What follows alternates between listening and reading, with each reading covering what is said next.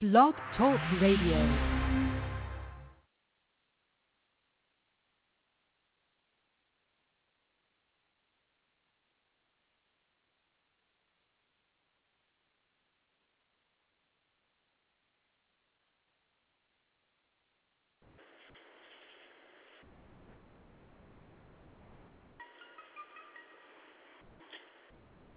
And good evening, everybody, and thank you for choosing King Jordan Radio for Wednesday, May the 7th, 2014. Today we are on set to have CNN legal defense attorney Richard Herman.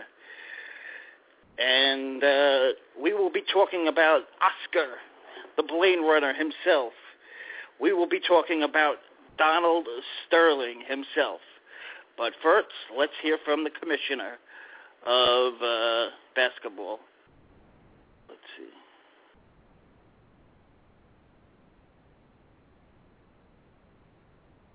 Stephen A., I'm sure you listened closely to the comments of Commissioner Adam Silver. Your reaction? Can't say enough. I think the commissioner did his job. I think he did an absolutely marvelous job. He banned him for life, and he put into play for the owners to give 3/4 of a vote to get him completely removed as an owner in the NBA, essentially severing ties with the NBA brand and Donald Sterling altogether.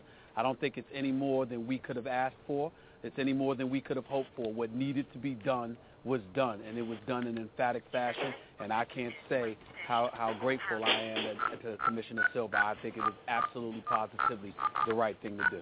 Stephen A., you talk to many coaches and players on a regular basis throughout the association. I'm not sure that you've had any conversations with them since this announcement, but I know you talked to plenty of them leading up to it.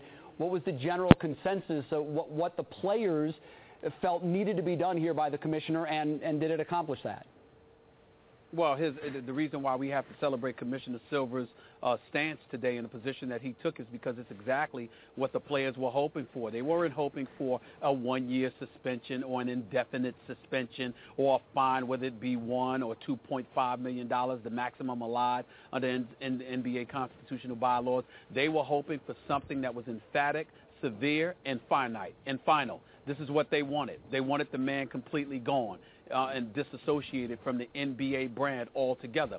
So in terms of what Commissioner Silver could do, he basically stood up before the world today and made an announcement that he, as the commissioner of the NBA, did all he could conceivably do to get rid of this man and to sever all ties with him as it pertains to the NBA brand. And now the only thing left is for the owners to do the same by giving 3/4 of their vote to get rid of this man altogether. This is what the players wanted. This is what Doc Rivers wanted. This is what Mark Jackson wanted. This is what the coaches wanted. This is what the people that were planning on protesting outside the Staples Center where I'm at right now, this is what they wanted. It's what I wanted. It's what every black person I know wanted, because we found his statements to be that egregious.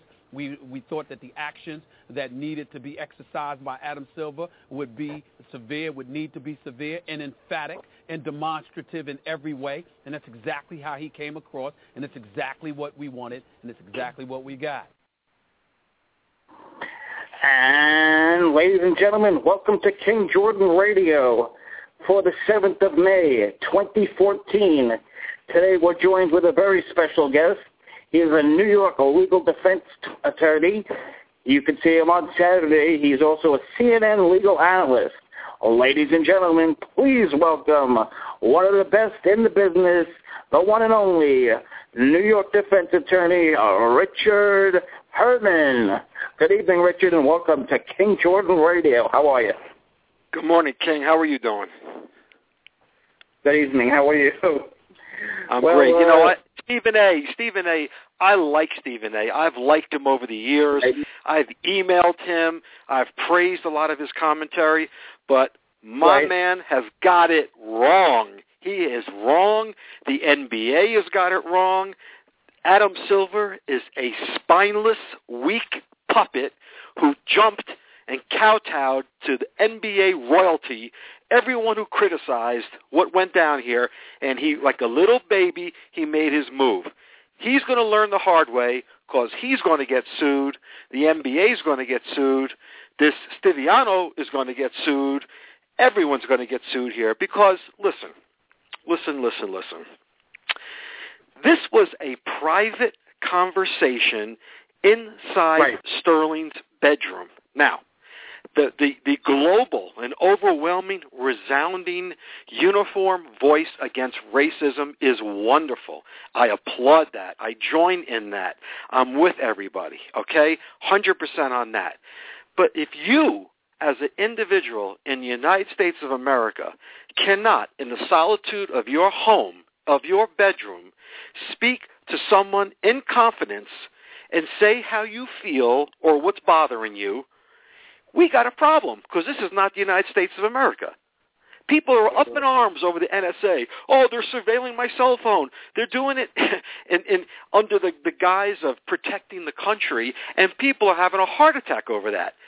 This man spoke to a woman, and I'm going to put that in quotes, a woman who, by the way, has six aliases, by the way, who in the last 2.5 years took him down for $1.8 million in real estate, 2 Bentleys, Range Rover, and a ton of cash. And she's the quote archivist or the silly rabbit. That's what she is.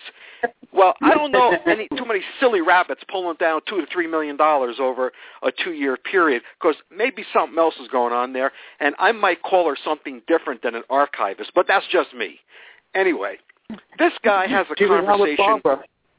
Yeah, he has a conversation with her in private. And what is it? What's it all about? Okay, we only heard a snippet. You know, in law, there is a theory, and it's a rule of evidence, and it's called the rule of completeness. And many times in criminal cases, the government will play a portion of a surveillance tape, and they try to make a point by playing a portion. Well, the defense gets up and says, Your Honor, no good. We need the entire recording so we can take it all in context. Because if you hear a little snippet, you might just take it out of context, and we don't want to do that.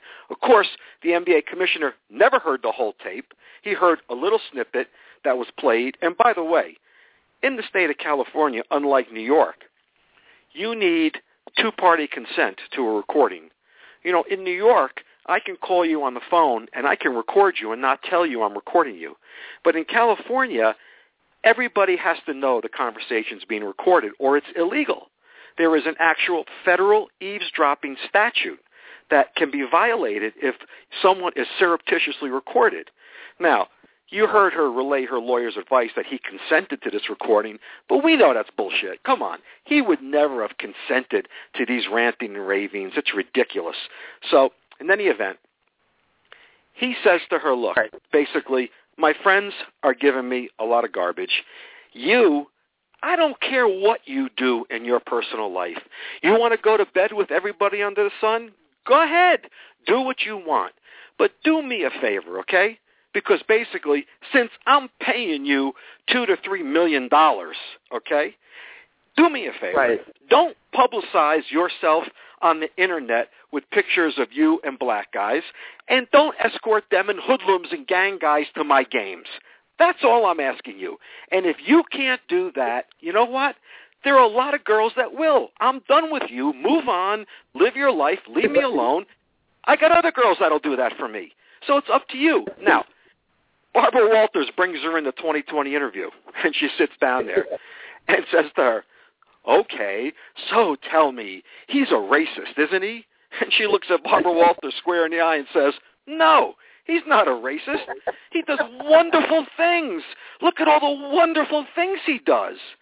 I mean, he was teed up for the NAACP Man of the Year for a second time. Not once, for a second time. And he gave them millions of dollars in donations. And, of course, they didn't return that money. They kept it. They didn't return it. And he brings 2,000 to 3,000 underprivileged children, mostly minority children, to every Clippers game for free. So, look, at the end of the day, what happened to him and his real estate holdings 10 years ago, 12 years ago, when he was sued by the Department of Justice and he reached a confidential $3 million settlement, okay, that is whatever it was, it was. But there's no allegation by any member of his team, the L.A. Clippers, that he is racist in any way, shape, or form. And in fact, his head coach is black. His whole team is pretty much black. His 2 stars are black. And every one of them are multimillionaires. And he signs the checks. And he fired the white coach last year to get the black coach. He fired Don't Labor. Yeah. To and get by the way, Rivers. And let's just put it, let's set it straight here. He was the first owner in the NBA to hire a black coach, Elgin Baylor. And when the team was in the crapper and they couldn't win a game, he didn't fire him. He kept them on. So when Elgin eventually left with sour grapes and sued him, years later, yeah, he had allegations of racism in his complaint, which, by the way, he withdrew those allegations, and a jury found for the Clippers and not for Elgin. So at the end of the day here, we need to step back. As my dear friend Johnny Jacobs, great criminal defense attorney in New York, passed away from pancreatic cancer, very young age.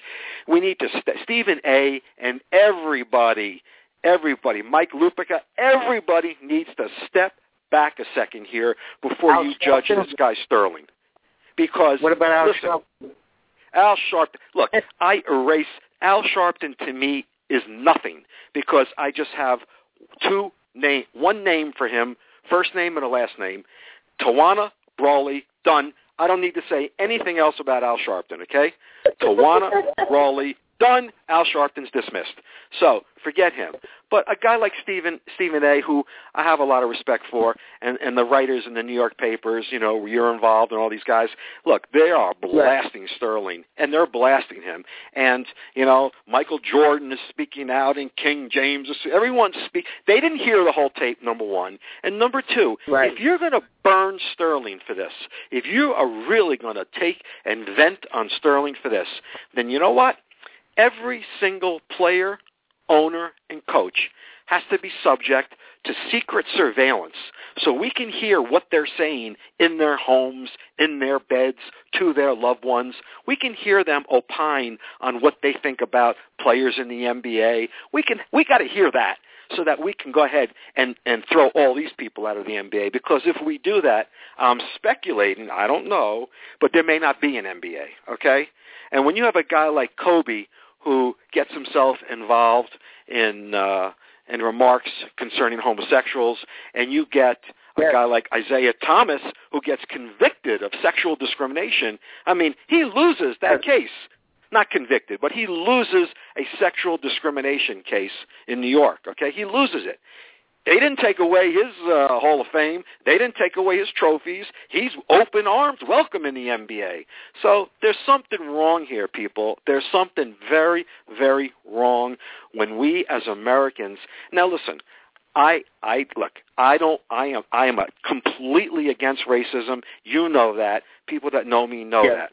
I'm Jewish. If some guy in his bedroom wants to rant and rave that Hitler was the greatest thing in the world and the Nazi party was the best, if they want to say that, I will fight for their right to say that in the privacy of their home and not undergo surveillance.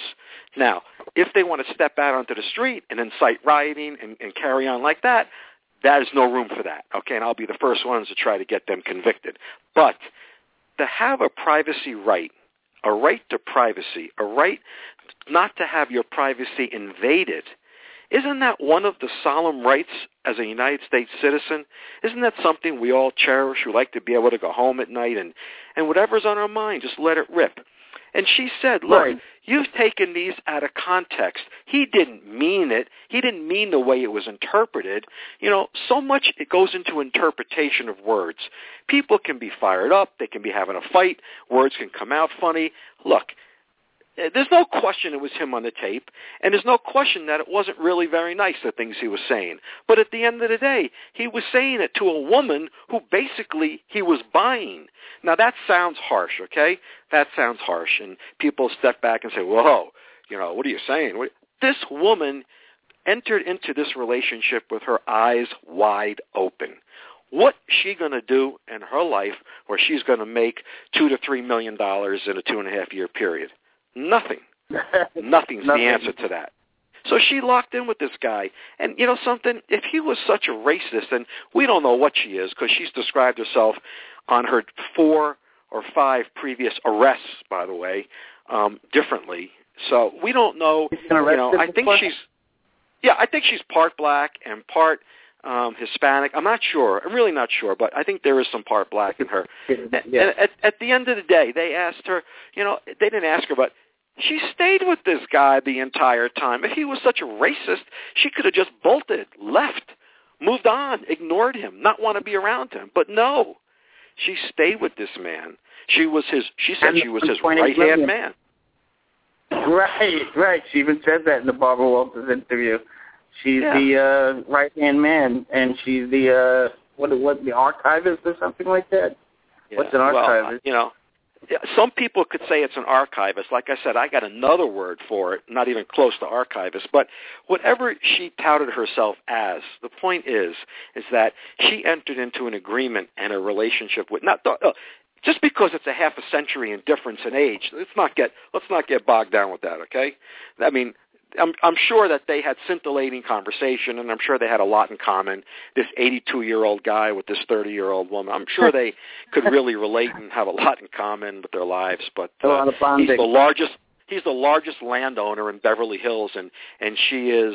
I mean, what is she? What is she? She just came out of some rock somewhere and locked into this guy. And at the end of the day, he says he never authorized or consented to these recordings. She is making them illegally, number one. And number two, if he did consent to them, these are privileged conversations. These are private conversations, not meant to be published to the world. And they're claiming that, well, she turned them over to one of her friends, and that friend is the one that turned it over to TMZ. She has an obligation if she is the one recording him, which she was. And by the way, she was setting him up and baiting him in that conversation. It was so pathetic. It was so crystal clear and transparent what she was doing. So she was setting him up. Now, rereading the paper today, she's under investigation now for extortion, because that's the first thing that went to my head was she's setting him up to extort him. And sure enough, that's an investigation going on now by the district attorney's office in L.A. So this story is going to play out even further. But look, Sterling is a salty dog. He's been around the block. He is a very successful businessman. He is an attorney. He knows a lot of attorneys. And, he's 82 years old. He's worth about $2 billion, not million, billion with a B, a capital B. So at the end of the day, and he's got prostate cancer, so who knows what that prognosis is, not very good. Where are we going? What has he got to lose? He's going to fight this tooth and nail, and I don't blame him, and I would too. And you know what? More and more, you're going to see people coming around to what I'm talking about on your show tonight, because the initial outcry was so overwhelming because we heard bits and pieces, and everybody erupted on racism. This racist white owner, how could he talk like this? And everybody went insane. All these misinformed morons jumped over this thing, went nuts, and this little meek commissioner, this guy who's just stepped in there, is this his first year as Commissioner Stern? I think it's his first year.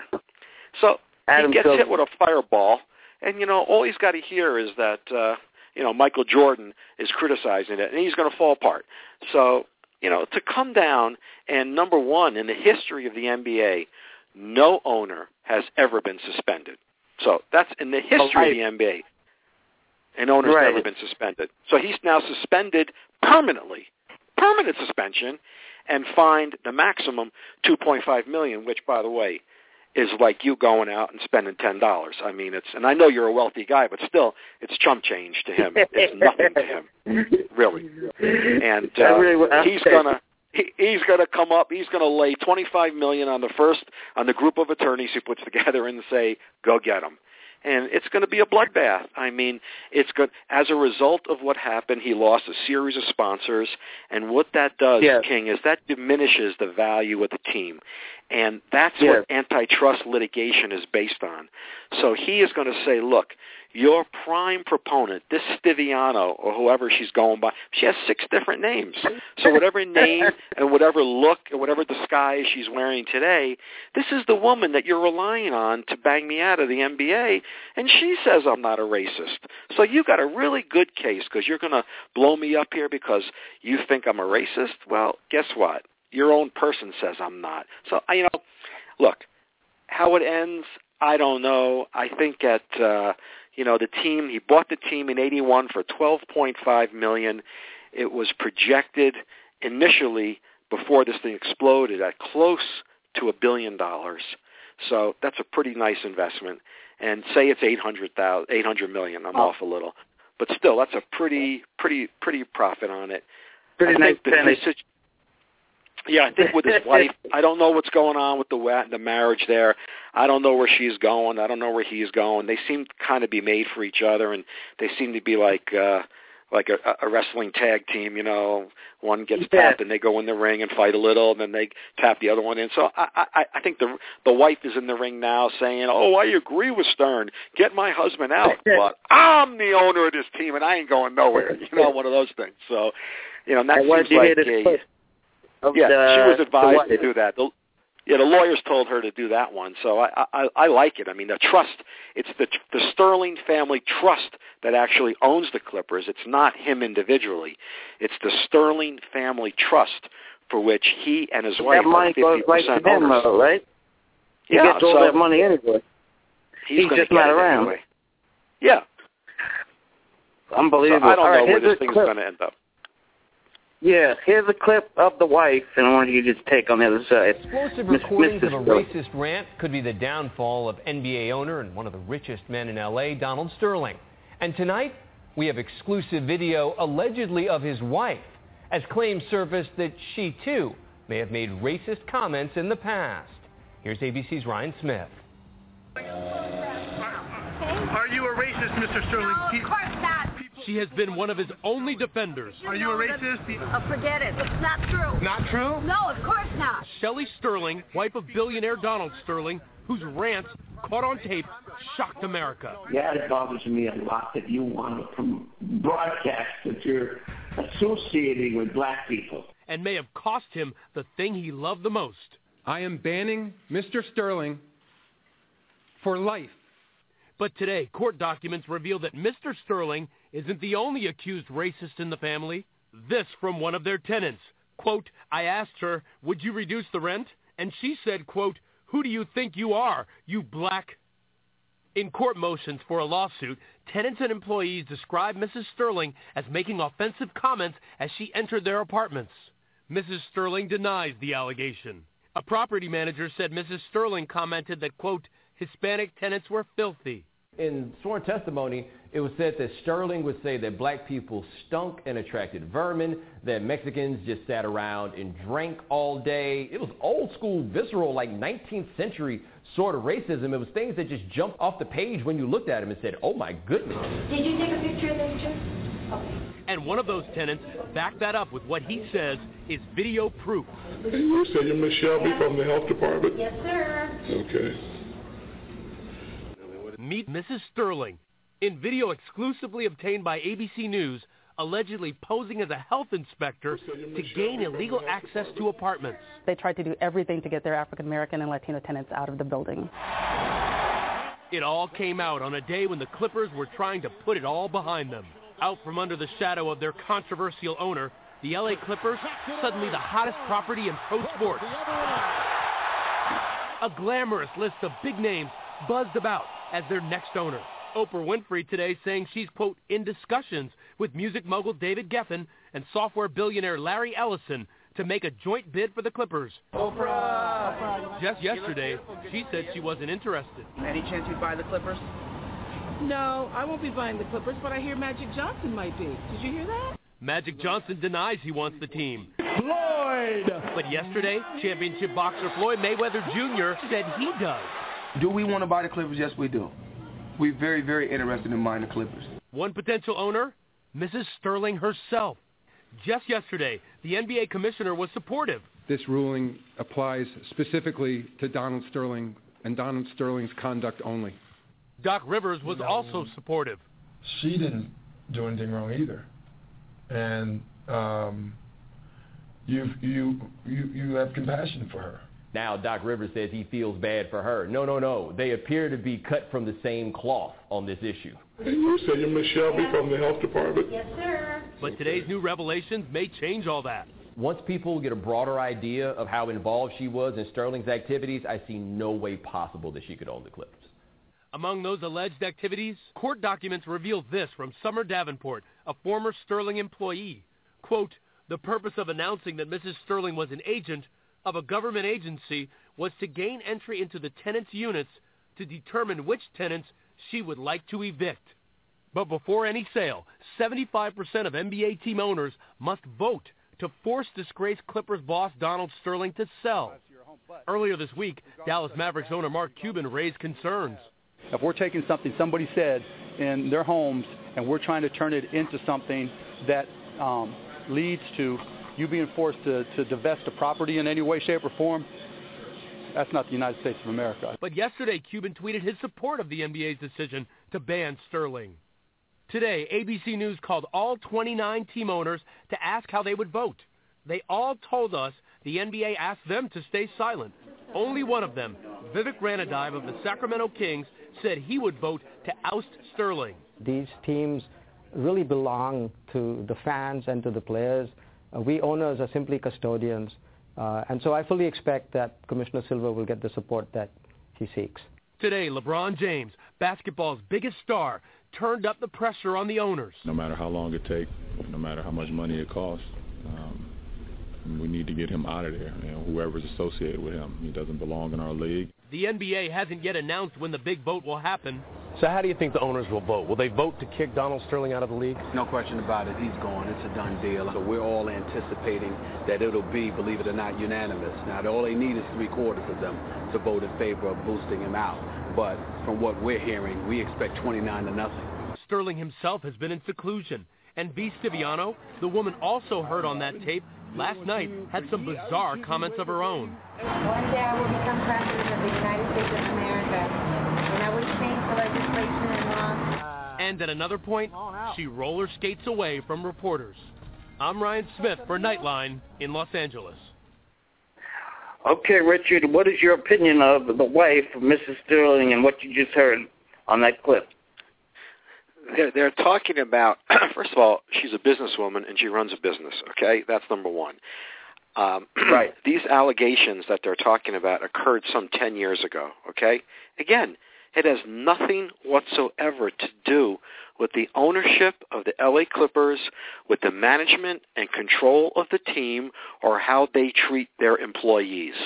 There is not one complaint, one claim, one scintilla of evidence that either of the Sterlings have acted in a racist manner with respect to any of their NBA employees. And that's a pretty powerful statement. That is a very powerful statement. And Cuban, he knows, Mark Cuban knows deep down, he knows what's going to happen here. He knows this is really bad for some of the other owners because, you know, you don't want he who cast the first stone, people in glass houses shouldn't throw stones. You don't know the mindset of these people. Wouldn't you love to hear some of Michael Jordan's inner thoughts about some of the other coaches and players in the NBA, especially the white ones? I'd like to hear his opinion of some of that.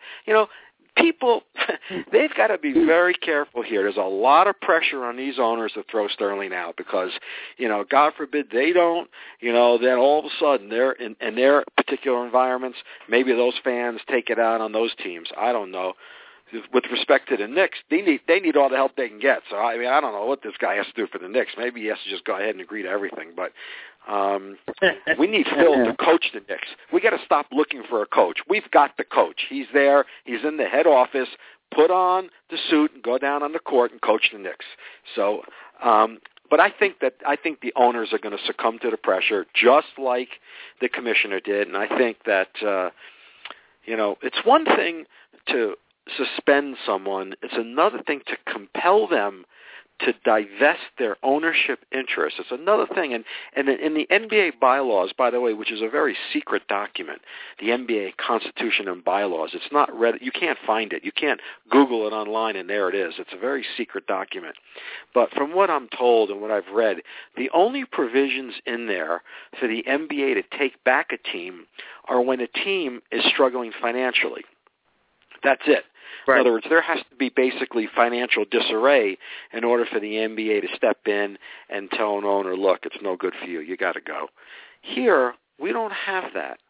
This is a vibrant organization. They're making a lot of money, and that's not where this is at.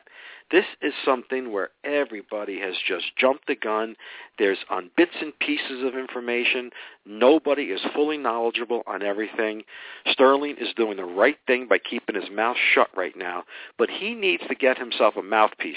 He needs to get a lawyer in there, someone well-respected, intelligent, who knows the law, who knows the Constitution, not only the NBA Constitution, but the United States Constitution, and who can stand up to the press and start to say his position, because it's all incoming on him right now, and he's getting blasted.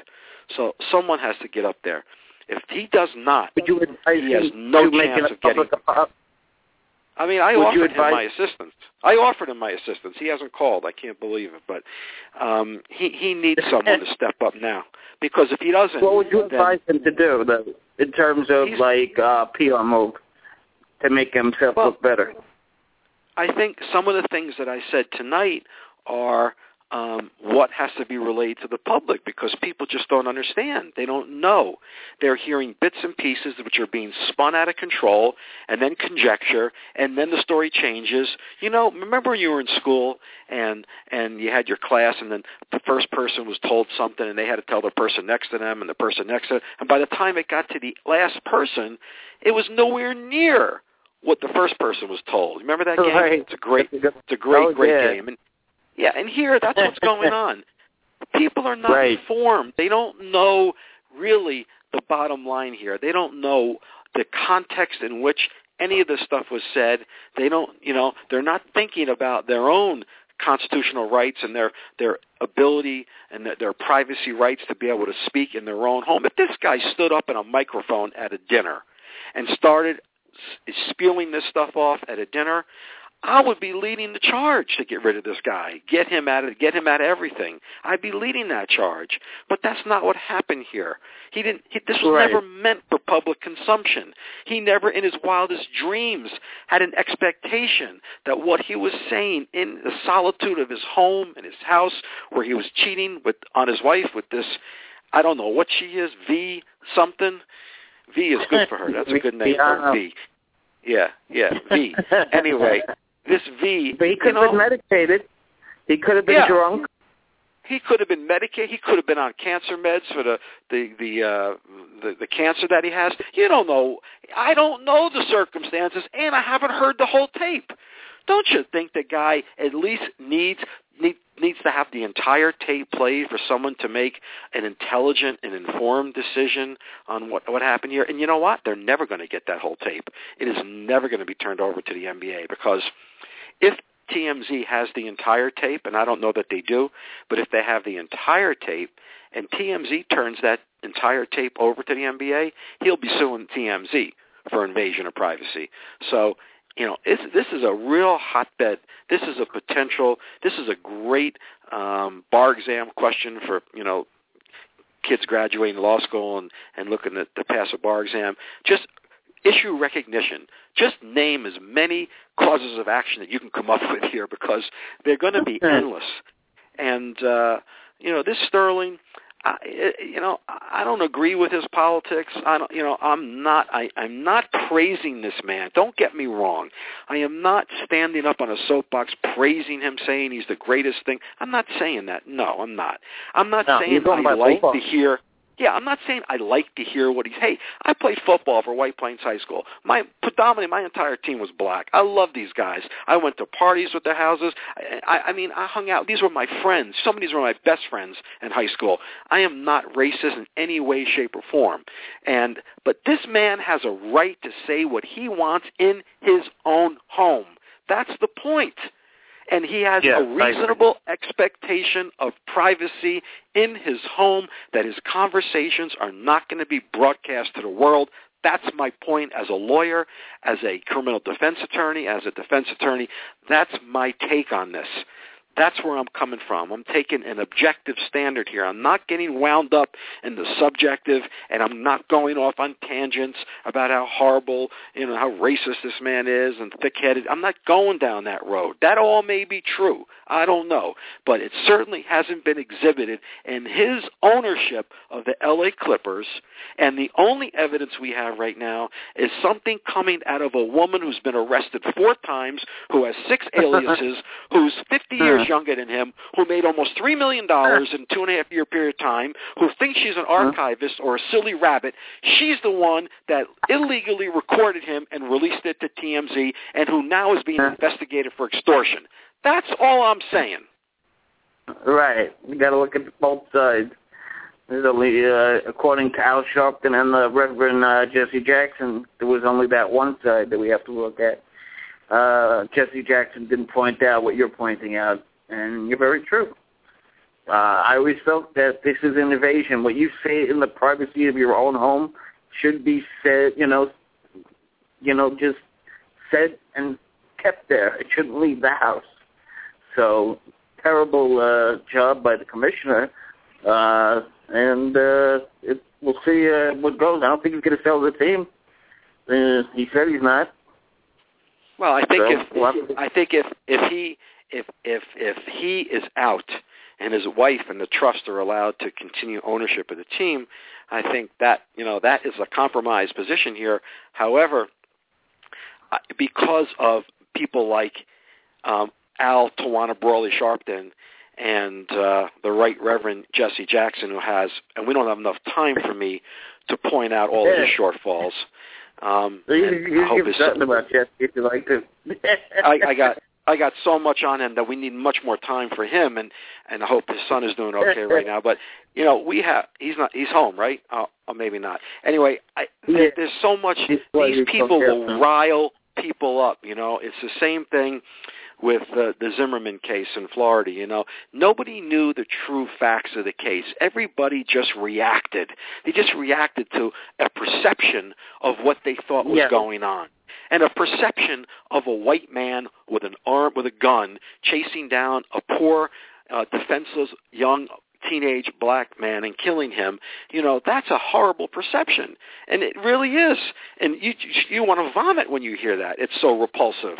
But then all of a sudden, you need to look at all the facts of the case, and when you do that, there could be no other resolution than what the jury came up with. But people like Sharpton and like Jesse Jackson, they don't look at the full picture. They're in it because they're just ego, self-promotional whores who want their name and highlights, that they don't care about the search for the truth or to be objective. They espouse a one-sided position, and it riles people up, and you don't get the full picture. I just want to look at, and when I open with a jury in a criminal case, I remind them in my opening that there's 2 sides to every coin. It's just not heads all the time. There's 2 sides, and you got to have an open mind before you make an intelligent, informed decision. And if after hearing everything, you believe that this is a racist who should be out of basketball, I support your right to publish it in a newspaper, to jump up and down, to do anything you want, as long as you base it on solid foundation of knowledge, of facts, and come to your conclusion. That's fine. But don't do it on what some people told you they perceive the situation to be, and don't do it without you really investigating and educating yourself. That's the point I'm trying to make.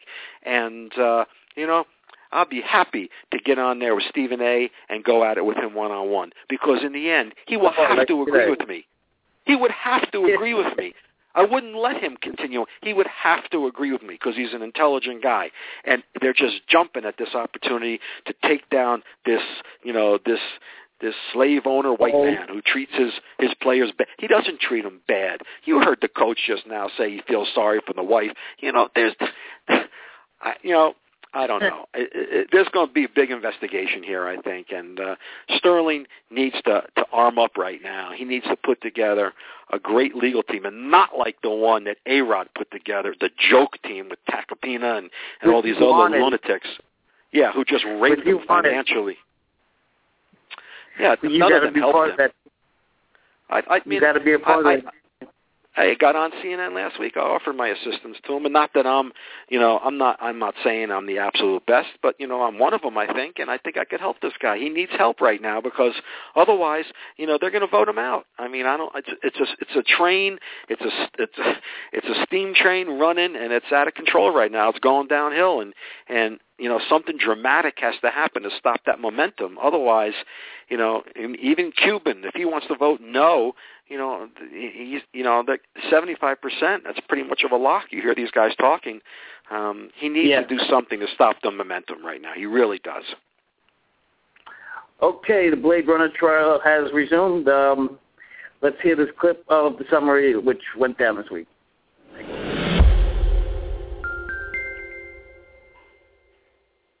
Barry Rue continued calling defense witnesses to the stand on day 27 of Oscar Pistorius' trial in the North Gauteng High Court. Now, you'll remember that when Harry Nell called witnesses to the stand, neighbors to the stand, he called neighbors that were about 170 kilometers away from Oscar Pistorius' home. Barry Rue has done something quite different, and he's calling neighbors to the stand that live directly next to Oscar Pistorius. It's a clever move because one can assume that those neighbors closest to Oscar Pistorius would have a greater idea of what happened on the morning of February 14th. Michael Hlengetwa was the first person to be called to the stand. He described a very cordial and friendly relationship between him and Oscar Pistorius. They both shared a love of cars, and apparently Pistorius often stopped by to show Hlengetwa his new vehicles. On one particular day, Oscar Pistorius introduced Reva Steenkamp to Michael Hlengetwa as his fiancée. Hlengetwa describes being woken to the sound of screaming on the morning of February 14th, and although he was pressed by Harry Nell, denies hearing a woman's voice. He insists that the voice was male and that it was absolutely panicked. Hlengetwa's wife Iontle took to the stand straight after him and confirmed what her husband said. She said that she woke up to a bang. She went to check on her daughter and realized that the sound had come from outside her house. After that, she said she heard a very shrill voice, but that shrill voice was definitely a man. Iontle even went so far as to relay what she heard to the court by making the noise herself. She also said she heard a voice say, "No, please, no," but that voice was a man the whole time. Neither of them say they heard shots. Next to take to the stand was fellow neighbor Rika Motshwane, who confirmed what the Hlengetwas had said. She didn't hear a woman screaming. Instead, she heard a man. She was on the stand very, very briefly, and court adjourned early to be picked up again after Election Day on May the 8th, that's Thursday, at 9:30.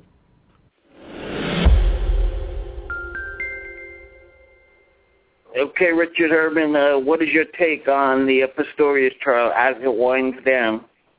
All right, King, listen to me, and all your listeners, and I hope you have a nice group listening tonight, and welcome everybody. I hope you're enjoying the show. King, I'm going to ask you and your listeners to close your eyes a second and tell me what you had for dinner last Tuesday night. Do you know what you had for dinner last Tuesday night? No. Okay. These people are testifying to facts and events and circumstances which took place months and months and months and such a long time ago. And the neighbors are doing it with precision. The immediate neighbors are, the prosecution witnesses are. This testimony is just, to me, it's a little incredible. And the way they handle the trial over there, and it's much different than our system in the United States. It's more of a summation type cross-examination of witnesses. I'm finding it fascinating, actually, and it's just amazing that you can actually argue with witnesses like this, and the judge doesn't stop you, because here, I start to do that here, and I'm getting admonished, and then I'm getting threatened, and then potentially I'm getting held in contempt. So you'd like to be able to do that, but we just don't do that here. Perhaps we are more civilized than them. But in any event, look, this is a little crazy case here, and there's just a dichotomy going on in that courtroom, which not a lot of people are recognizing, and that, pretty much South Africa is predominantly black, and the white population is really quite minimal compared to the overall population. And of the white population, the Afrikaner sect is even much more smaller. And, the Afrikaners who were in the regime running South Africa for years, mandated racism and anti-Semitism and just a horrible, horrible regime. Well, you have here a black judge, a female black judge, who probably felt the wrath of that racism. You have a white defendant, Afrikaner, being represented by a white Afrikaner, and it's just there's got to be enormous pressure on this judge to be objective. Oh, now, yeah. One thing we don't really, we're not sensitive to this because for us, Oscar Pistorius, okay, so the guy was in the Special Olympics there and did phenomenal, and his physical ability to do that is just amazing, and 3 cheers, but we don't realize what a cult hero he is in South Africa. It's like O.J. status over there. I mean, he is well-loved and regarded and a hero cult-like status in South Africa. So I don't know how that's going to impact this judge, who to me is going overboard, to be fair with him. And that could be, I can't read her because it's one of two things. It's either, these judges go overboard to show their fairness and then turn around and slam you, or she's a little intimidated by the whole situation and is just going to break down and exonerate him. Now, unlike the United States, this judge is going to be the sole arbiter, the sole person to make a decision. So him sitting there crying these crocodile tears and wailing in the courtroom, if a jury was there, that might have an impact on them. But this judge, this is a jurist who's here to examine the evidence only and not get caught up in emotions. And I can't read her. I don't know. But to me, the story is so preposterous that, and I know that there is a huge crime rate in South Africa. It's something else we're desensitized to. A huge crime rate in South Africa, where his house has already been broken into in the past, and he, look, it's a very poor neighborhood, right? Not a nice area, and he's vulnerable without, his prosthetics on. So I could see where someone would want to have a gun. I could see how someone could be scared. But his girlfriend is supposed to be in bed with him, and he hears a noise, and his first impulse isn't to reach over to her and say, "Honey, are you okay? Get down. I'm going to see what this is." It's not. It's to grab a gun and then go and, open fire on a closed bathroom door, not even ascertaining where his girlfriend is. And to me, it's more akin to, she was like, their relationship was disintegrating at the end, and she was resuming a relationship with a former lover that she had. And I'm assuming he knew this, and I'm assuming that this was weighing heavily on his mind, and maybe the screaming at night was them having a fight, and that she feared for him, and she locked herself in that bathroom. I have no problem with her locking that bathroom door, none whatsoever. And it could have been him banging on that door. He open this door, and she's saying, "Get away! I'm not doing it." And that's the screaming people could have heard. And then out of frustration, and we know he's a mental case with guns because he's got, a prior history of shooting these things off, he opens fire in that bathroom. And, it wasn't until the fourth shot that actually killed her. So she was alive after the second shot, even though I think one of them hit her in the hip. So, and that could have been her screaming. I don't know. To me, his version, his defense is a little preposterous, and I could see them coming down and convicting him on first-degree murder. Now, this judge has the option to convict him of a culpable homicide, which is like manslaughter, in which case she could sentence him to 0 to 20 years. So she has that option. But if she convicts him on first degree, that's life in prison. No death penalty in South Africa. That's life.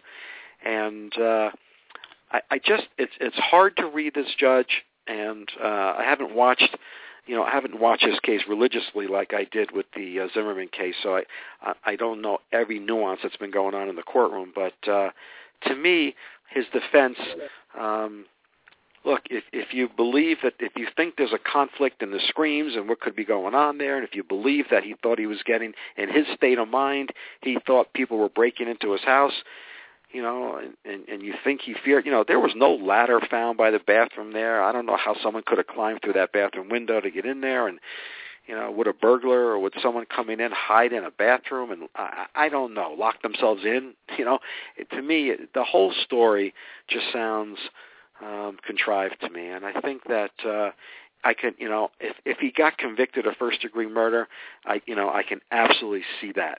I can absolutely see it.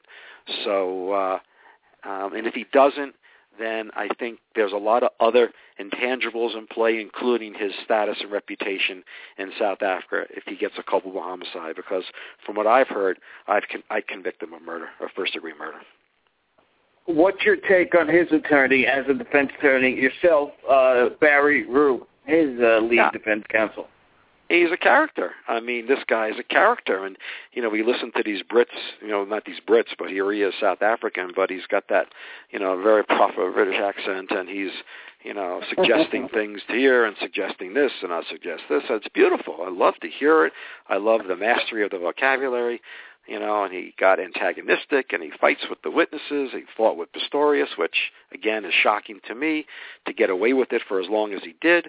But, he did, and that's their style, and that's how they do things. And I think he's competent, and I think he's doing the very best he can with what he has to work with. I'm not saying that he's, a whack job. I think he is a good attorney, and he's got a fine reputation, and I think he's given it his all. Let's put it that way. He's definitely given it his all.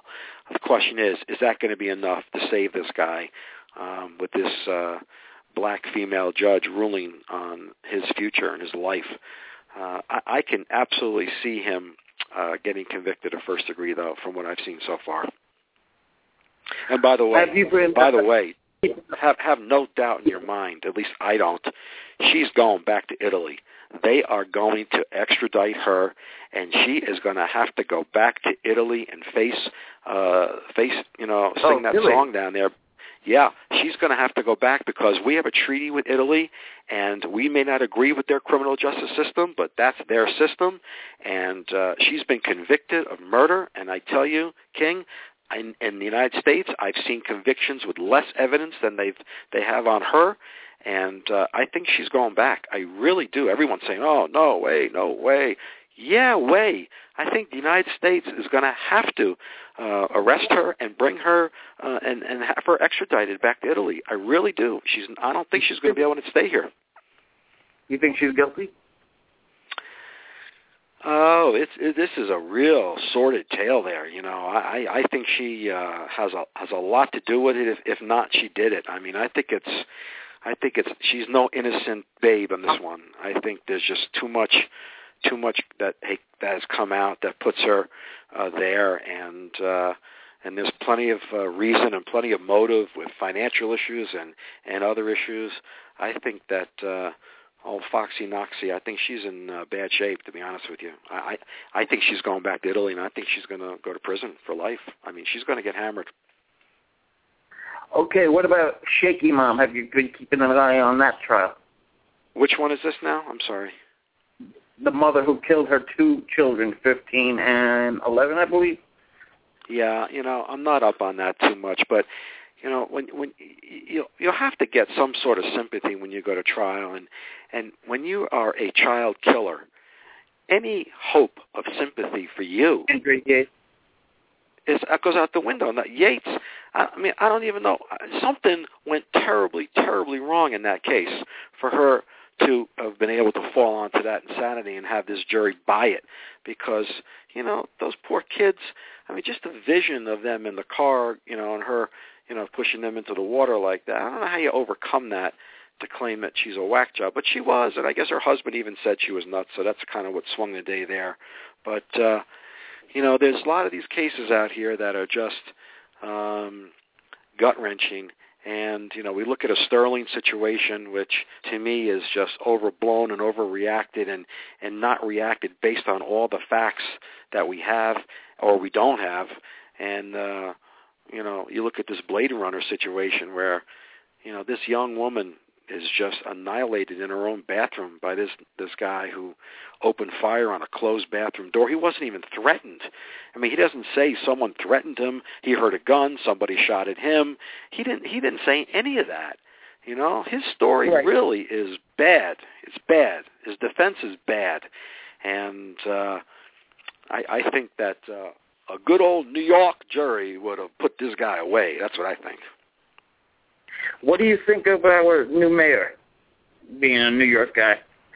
He seems to be obsessed on the horses, I mean, I don't know, what else is he doing? I mean, reading every day about the horses and the carriages, and he wants to get rid of them, and now they want to stay, and there's a compromise. There's so many other important issues for the city, and he steps on the heels of Bloomberg, who, was one of the greatest mayors the city ever had. So I don't know. I think he's got to hit his own stride soon and diversify his attention and maybe get off this horse thing because, I don't think they're going anywhere. Do you? I mean, the testimony is by vets and everybody else that they're treated so good, although, you got to be in August in New York City and go by the Central Park there and see these poor horses out there. I mean, I don't know how they're being treated so good in that weather, but at the end of the day, apparently these horses elsewhere are not treated as well, and they're fed properly, and they're given vitamins, and vets are seeing them, and they're bathed properly, and they're taken care of. I don't know how I stand on that, so I really can't. I can't make an informed decision on the mayor right now because I don't know what has he done. He hasn't done anything, and other than announce his birthday party, I think at Gracie Mansion now, and. And the horses. What else? He's got to step up and do something now. Make a difference. He's got to do something. I'm waiting. Governor Christie. You see him getting high ranks, or is he going to go down? He's done. He's finished. Christie is finished. And there was a lot of high hopes for him running for the Republican ticket for maybe president, but in reality, who in the South would ever vote for Christie, for president? And you need to carry the South, and he couldn't garner the Southern votes, I don't think. And this whole Bridgegate thing just reeks of just horrible. And whether he knew or he didn't know, he should have known. It's his administration, it's his people. He has to be responsible for that. The buck stops with him. And although during the hurricane and everything, I praised him for reaching out to Obama, and I thought this guy really cares about his state, and it's, wonderful what he's doing, as all the Republicans bashed him for doing that. It was ridiculous. But now I think that this whole debacle and a little more intensity on him, but I do feel good for him because it looks like he lost a lot of weight, huh? I think that band is working on him. Not as much as you. Yeah, I wish him well. Yeah. What about Hillary Clinton? I think she's your next president. I really do. I don't know, who's gonna. What are they gonna do? I mean, who do the They're gonna bring Jeb Bush. Is the Bush name?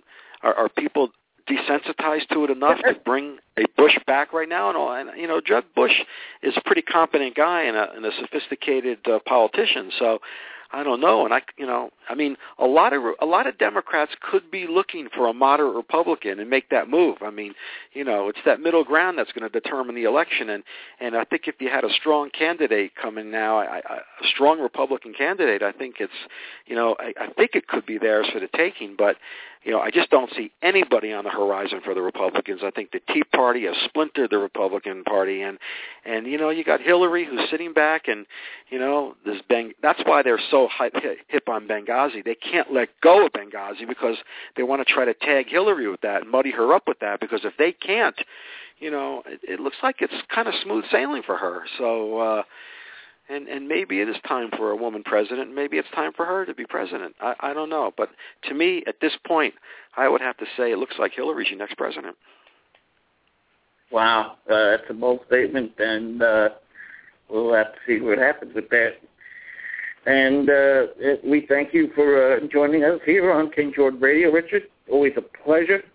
one of the King, best. You're great. You do a wonderful job, and it's a credit to you that you get the guests that you get. People look forward to getting on with you, and I wish you continued success, my friend. And keep in touch with me. Absolutely, and do your thing on Saturdays around noon. People catch you on East Time on CNN. You do a great job there. You're looking good, and keep up the great work, Richard. Thank you. Give my regards to Joey next time you speak to him, okay? No doubt, no doubt. Okay, all right, King, everybody, take care, Richard. That was the great Richard Herman, New York defense attorney, and a lot of interesting things he had to say about Donald Sterling, Oscar Pistorius, and much, much more. If you want to hear the replay, just wait a little bit and then reload the page, and you can download this on iTunes. Stay with us tomorrow as the mighty Quinn will join in. We will talk NBA playoffs round number 2, NHL Yankees. Follow us on Facebook.com/King Jordan Radio. Follow us on Twitter at Mr. King Jordan. Ladies and gentlemen, let's stay happy, and we will speak to you tomorrow. King Jordan Radio.